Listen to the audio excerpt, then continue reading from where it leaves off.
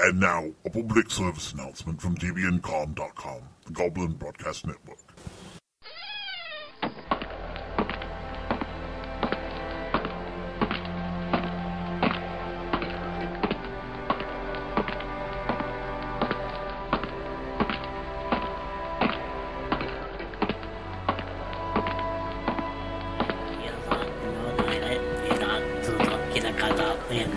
This is Glabo.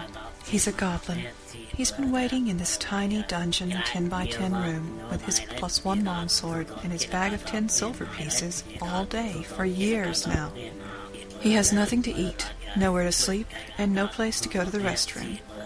His family has abandoned him, and now his only chance of survival is to stay awake and listen for sounds of brutal adventurers whose sole purpose is to come and kill him and others like him.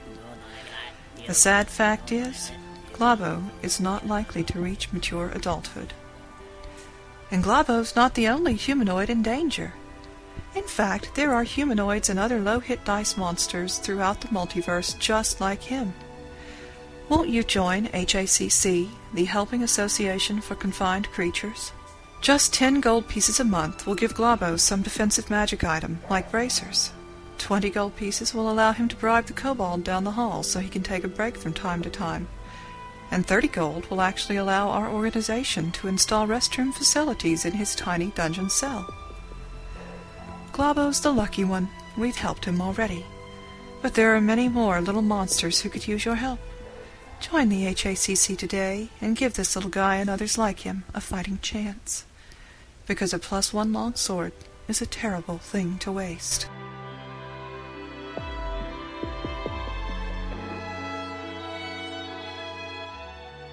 Follow the Path, the Bears Grove podcast, adult-level discussion of role-playing as a storytelling art at bearsgrove.com.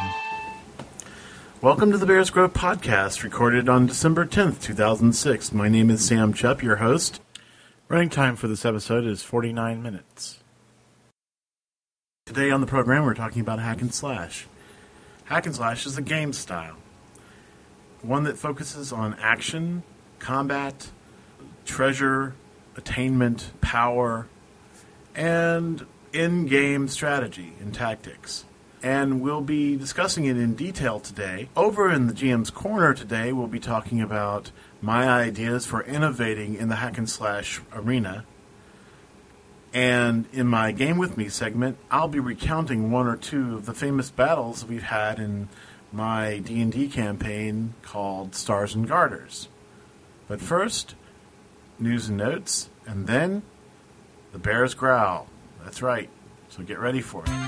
This is Don. And Derek. And Jeremiah. From Pulp Gamer, the paper game pod show. Christmas is fast approaching, and we want to make sure you're prepared for a shopping season by giving you a list of some ideas you may have overlooked. Games. We're not talking about the brain-sucking console or computer games. We're talking about good old-fashioned spend time with friends and family board games. Something to stimulate young minds and mature minds, even immature minds. The board game industry's come a long way since the classics that are probably still in your game closet. Let us share these ideas with you on our special Christmas shopping episode of Out of Character, available at pulpgamer.com. Have a happy and safe holiday season. Well, it's time for our news and notes, and really we don't have very much. I noticed that the podcastosphere, at least in the gaming sense, is starting to wind down for the holidays.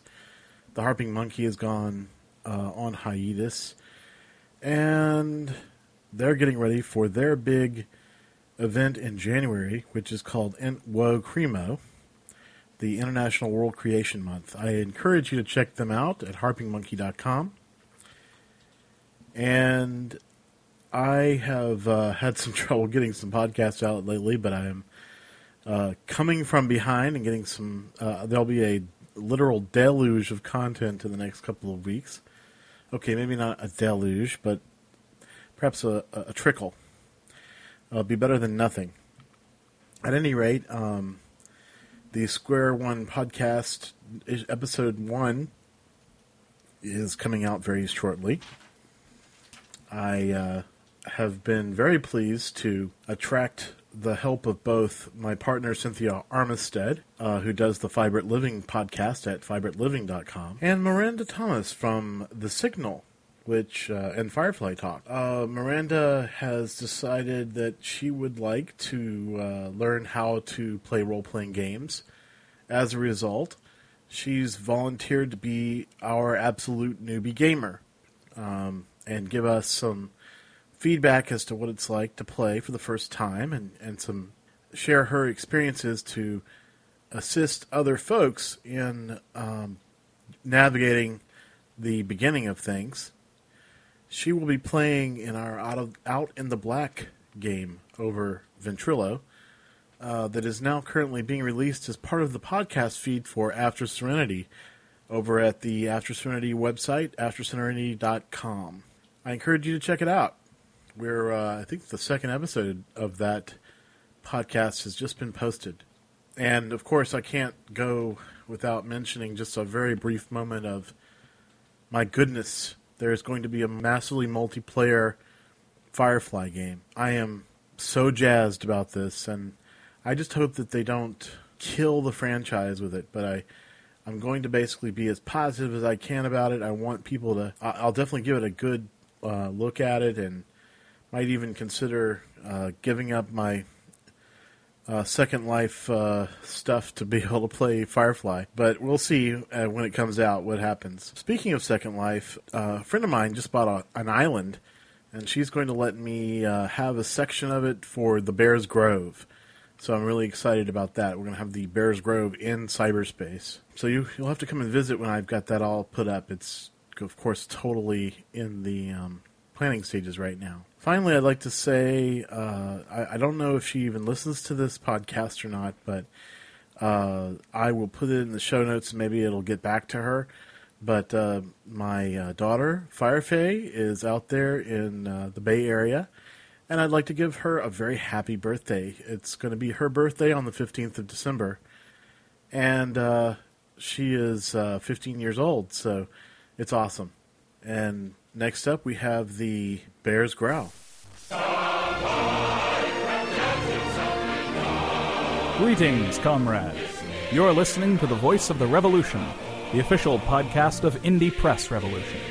IPR is committed to bringing you great gaming products directly from the people who create and publish them.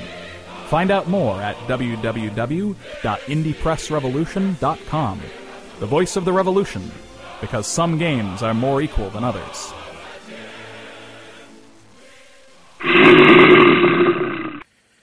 Well, the Bears Growl this time around, it has to do with two things. Number one, people who put other people down because of the game that they play. And number two, people who don't have any sense of humor at all. So we'll start with number one.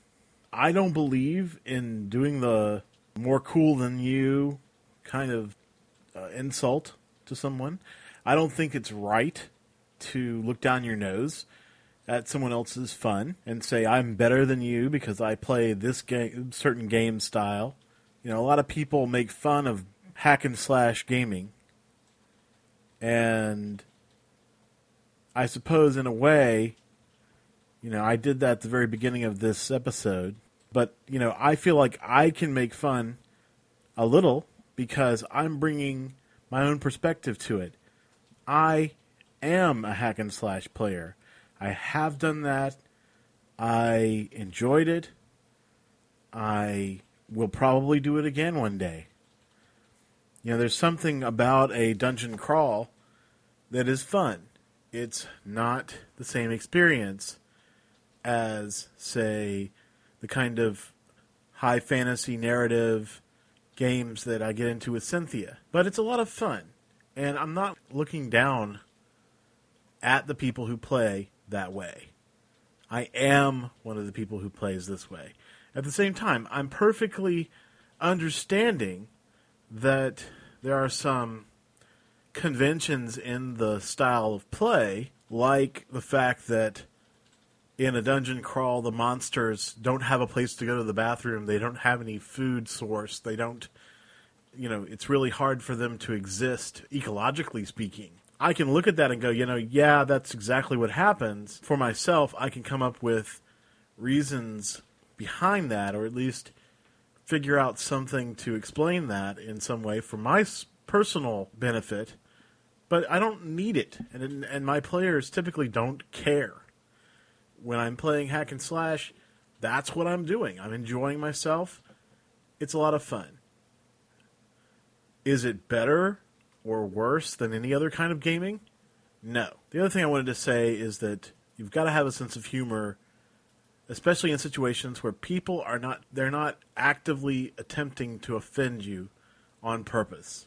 If you're a hack and slash player, by now you probably are already in receipt of a lot of people making fun of you. They call you a role player, ROLL player. They call you a grognard. Well, to a certain extent, you just got to laugh and shrug your shoulders and go, whatever. This is the way you like to have fun. And you shouldn't let anybody tell you that it's bad or wrong.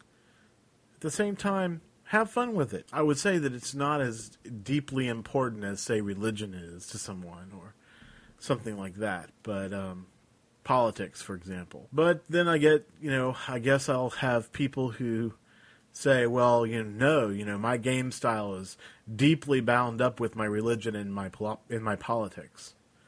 And that's okay too, but the thing of it is, you got to learn how to laugh, enjoy life, have fun, laugh at yourself, laugh at situations, find the humor in something before you decide to take offense. That's what I try to do. Sometimes I get offended anyway, but on some level, I do try to say, well, it is kind of funny. So, that's my growl.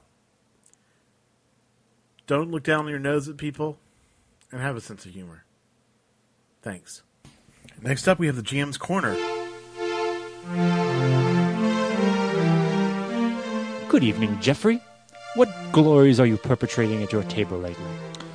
Well, Judd, we are playing Burning Wheel at my table, and my players and I are having an absolutely wonderful time creating a game world together. I'm so glad that Luke Crane's Burning Wheel is doing well for you. And how are things at your table, Judd? Jeffrey, I'm glad you asked, because me and my innovative friends are playing Dungeons & Dragons. However... Oh, quite interesting. Do tell, do tell. Rather than roll a d20 when combat presents itself, we are resolving combat through interpretive dance. My goodness, that's brilliant! Yes, when I take out my black leotard, the orcs quiver in fear. You should go onto RPG.net and post about this. People will flock to our podcast. No doubt, they will flock to the Sons of Kryos. In the GM's Corner this week, I'd like to talk about doing some innovation in the hack and slash game concept. We all know by now what hack and slash is. I hope everybody does. I'll put a brief description in here. Basically, it's a game style where the focus is more on the character development, the actual nuts and bolts of playing the game aspect of role-playing game. For example, combat is accentuated. Your statistics are accentuated.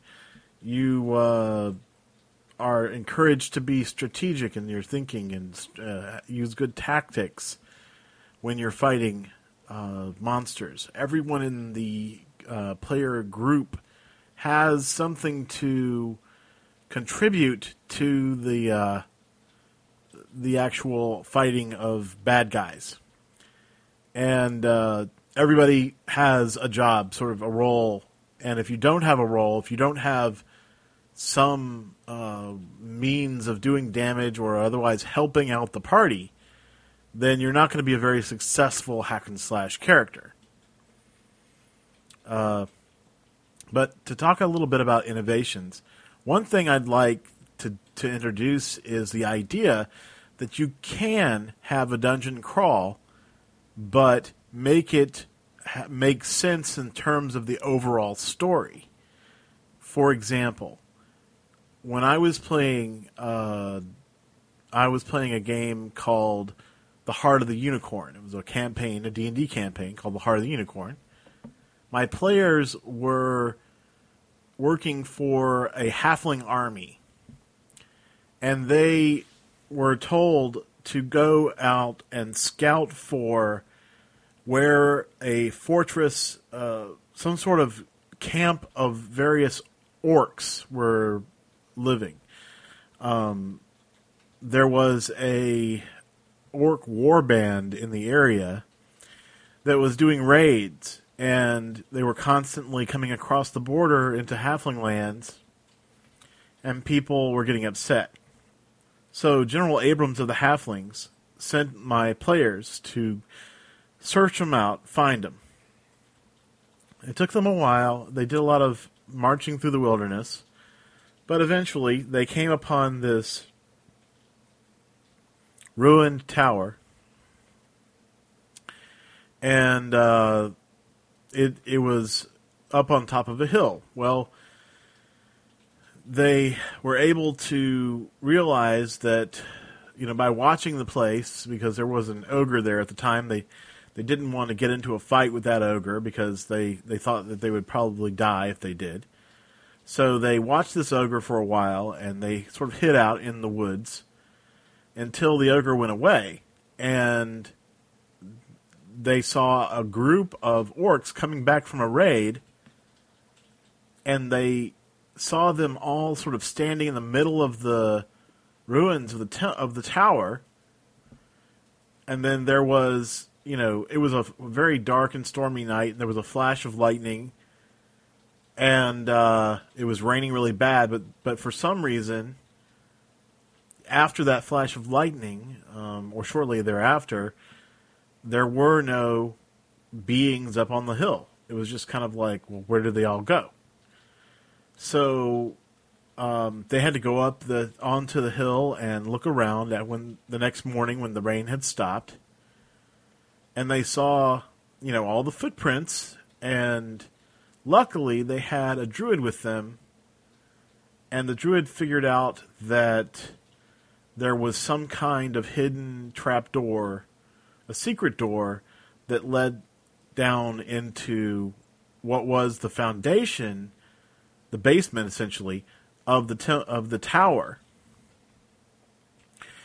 And at that point, I started bringing in another innovation, which is to say, if you're going to have a hack and slash game, it's best to have a real history to the area you're going into. This tower had a real history. There was a real sense of, for me, of what happened at this tower, why it existed. The players didn't know about this, but, I knew the tower at one time had been the tower of a mage, had been the principal residence of a powerful wizard. Which meant that although the upper levels were destroyed by something, nobody knows what, below that, there should be some interesting stuff. Well, they went down and they found the basement beneath it, and there was really nothing in the basement. But then they looked around and found another secret door that led into an underground complex. And the underground complex was clearly carved out of the living rock with magic. Now, that's another thing that I like to bring in my dungeon crawls. I don't just say, well, this dungeon just appeared out of nowhere. I try to say, okay, this is how the dungeon was created. It was shaped, or maybe it follows a natural pattern of the cavern here, or maybe it's a crypt and therefore it was built, or whatever. In this case, it was the process. Occasionally, mages will bind earth elementals to their service and get the earth elemental to create essentially corridors and a complex of rooms and that sort of thing, using the elemental's abilities to build extremely stable tunnels. And so clearly that's what happened in this case. The earth elemental was obviously also good enough to build hidden secret doors that tilted on an axis so that you could walk right past it and not see it. Now, there was an elven character in the group, and I was able to use the special rule about elves getting a chance to see secret doors even when there's no chance otherwise. But then I used another aspect of the innovations I'm trying to bring out today, which is to say, always think about what made, who made this dungeon complex and what is it made for? What kind of things happen in someone's area? For example, in this case, it was a wizard's residence. So I postulated that in this residence, there was a security system. I mean, it makes sense, right? At some point in time, a wizard lived here, so there's got to be some kind of security. And I decided that there would be a permanent illusion in this one particular side corridor of a knight. And my players were fairly new, and they hadn't actually ran into an illusionary person yet. So that was interesting. They actually got into a fight with this knight, and it took a while, and they took some damage before they realized that it was illusionary and broke the spell. It was a dirty trick, I admit, but this is the wizard's dirty trick. It's not Sam's dirty trick. The wizard definitely wanted to protect his holdings, and this particular knight was guarding the secret door to his inner sanctum. Now, another innovation I want to talk about is the fact that when you go into a dungeon, it doesn't make sense to have just magic items lying around, and because basically you have to think in terms of, okay, who else has been here? Obviously, the orcs have been here because they live here. But what they've probably done is just avoided the corridor where the illusionary knight was because they didn't want to die fighting it, and kept going further into the complex. But they've been through here, so if there was anything to be had, they would have already gotten it. If they had wanted to get some sort of alchemical supplies or whatever that might have been in the storage room in the basement, they would have gotten that. So that would already be taken care of. So you have to make the rewards also match. My players know that if you open a door and you hear this kind of, there's an outrush or an inrush of air, the pressure changes, you realize that door hasn't been opened in a long time. And that's a symbol to my players that, well, there's a possibility that through these doors there's going to be some cool stuff because nobody else has been here to loot it. And that section went on for way too long, so I've cut it in half. The next half will be in the next podcast, so stay tuned. Next up, we have Game With Me.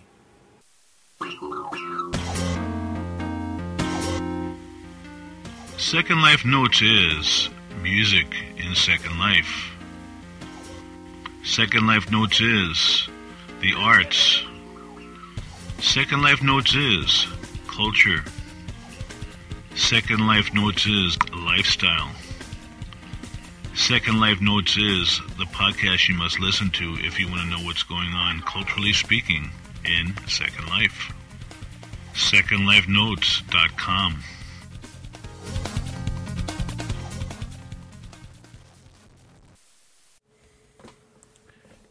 In the Game With Me segment this time around, I wanted to talk about the stories I've GM'd which basically fall into the realm of hack and slash.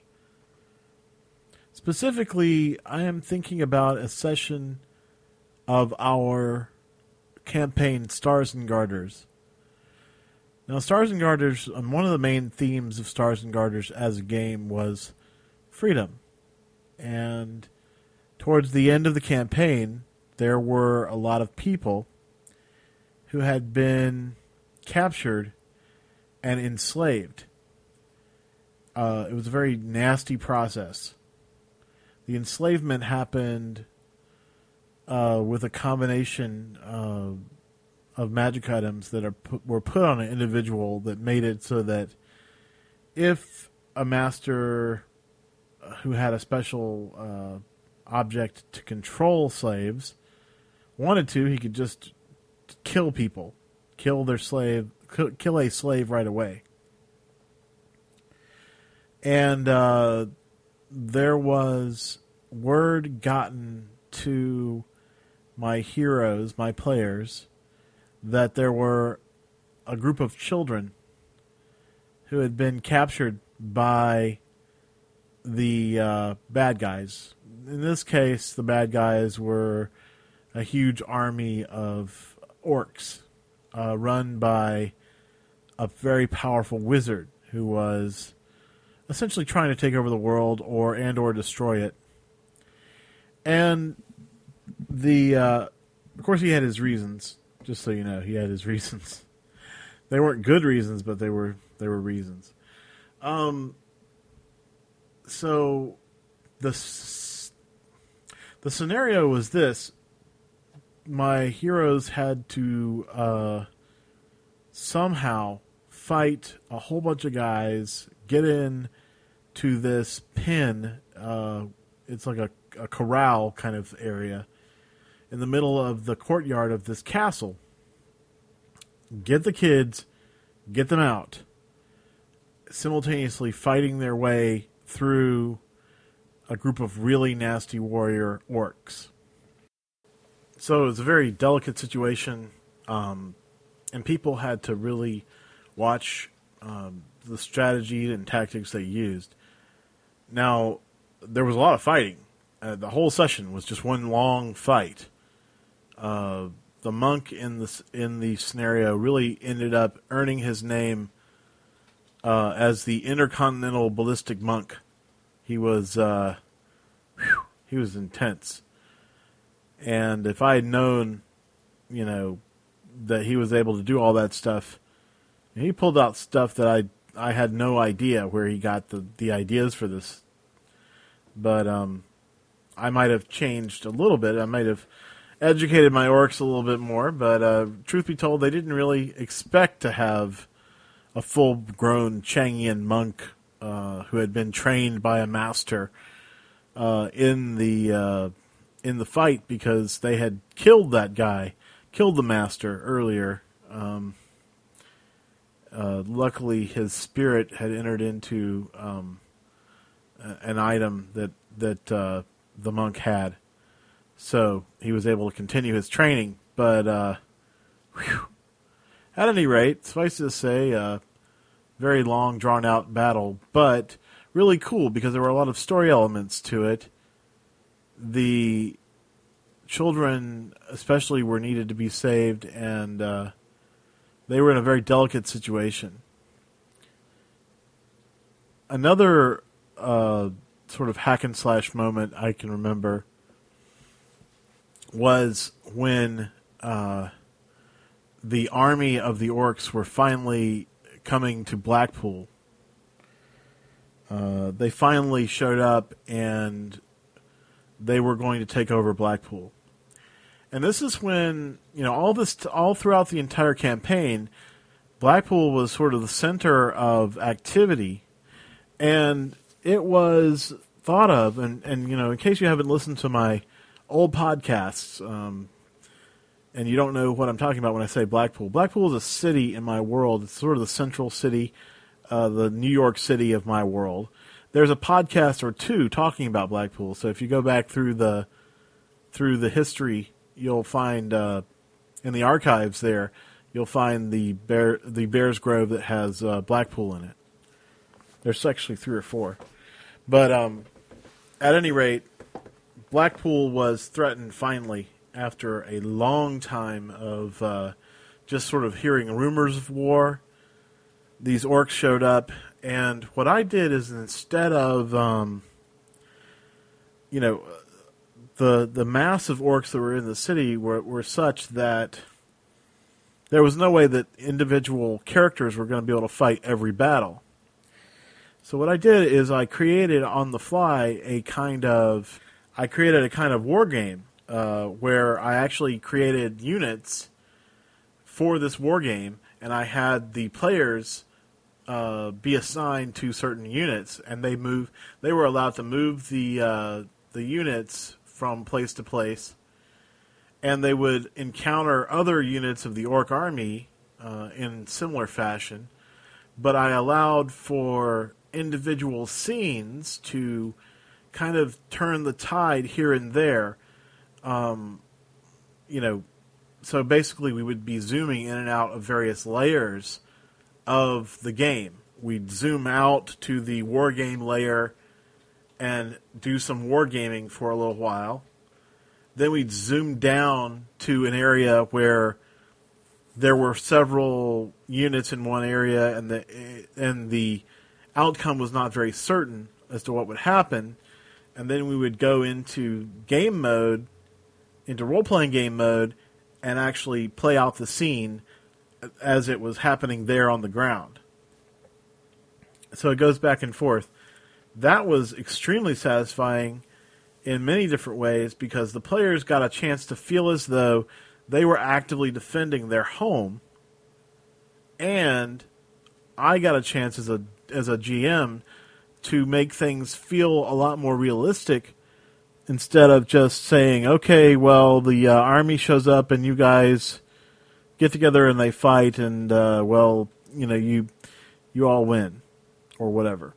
And eventually the players were able to rally their forces and beat the bad guys back, but at the expense of a lot of damage to the city. A great deal of damage. And so that was the fact that it was damaged, and I was able to incorporate that into the story and change the landscape thereof. Outside of my Stars and Garters game, you heard me talk about the Heart of the Unicorn campaign. There was another campaign called the Gemlight game, where I did a sort of dungeon crawl because the players were using an artifact that they found, and the artifact was a lantern, and it would project, every time you lit a candle in it, it would project a map in sort of a hazy way. They figured out the puzzle, which was that basically you had to get a brighter light inside the lantern to make the map show up. And so they put that brighter light in, the map showed up on the wall, and they were able to discover that it was a treasure map of sorts. So they followed the clues and eventually began picking up magical gems that represented different colors of light. And after that, they were able to, every time they got a new gemstone, it was a different primary color. And they were quite surprised when they found out that if they put 2 gemstones of the primary color in the lantern, it would become a 3rd gemstone of a secondary color. And there were a lot of, dungeon crawling involved with that, because each time they came up with a new, each time they accomplished getting another gem, they would have to go to the next gem, and the lantern would give them clues to go to that next challenge, and it would always be some kind of serious problem a trouble that they had to solve or a problem that they had to deal with, and it usually involved hunting through ancient complexes and that sort of thing. And come to find out, at the end of the story, the entire thing was one massive test of sort of an initiative test for a special society that existed before history. The Firewarians, it was a Firewarian organization, and it was an initiative. It was an initiation given from father to son, and so that's why it wasn't so incredibly difficult to do. For a Firewarian, it was simple to do, but the players found it to be a pretty incredible challenge. And as a result, they were able to get through the entire trial, essentially, the trial by fire, the initiation. And at the end of the story, they were all given a special benefit that represented essentially the power that they attained as an initiate of this group. So it was really nice. It was a cohesive campaign that included a lot of dungeon crawling and hack and slashing, but there was one overlying story that sort of linked everything together.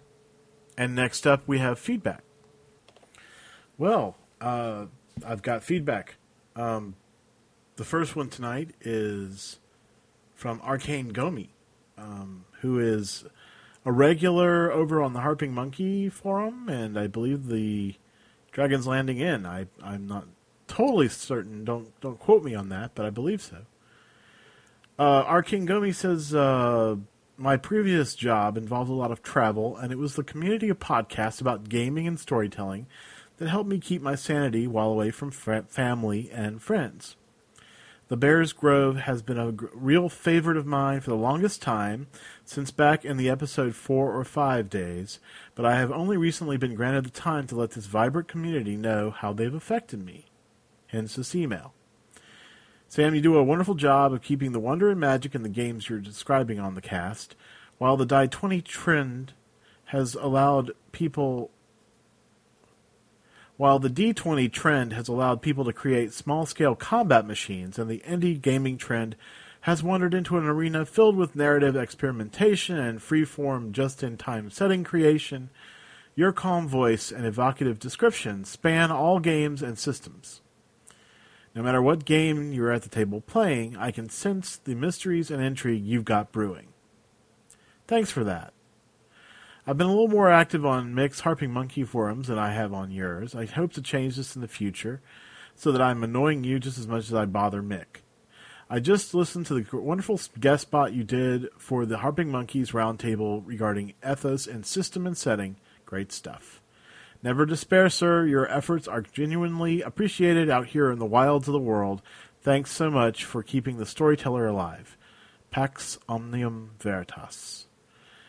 And I really do appreciate that. This was one of those fan mails that comes in, and it usually comes in on the, for me, it comes in on a really bad day, typically. A day where I really need somebody to say nice things to me. And in this case, that was definitely the case. And I really appreciate that. So really, thanks so much for that. And as far as where the Bears Grove goes, it really just goes where I go. I like the fact that I can sort of direct it anywhere I go. I've really kind of got to the point now where, since I'm working with other folks on the Square One podcast, I've suddenly realized, well, I just can't, make the podcast go the way I want it to go. It has to go. It has to be like a sort of a group effort, and everybody has to agree, and that's new for me. So I'm trying to sort of get my head around it. But thank you so much for your nice words, and I really appreciate it.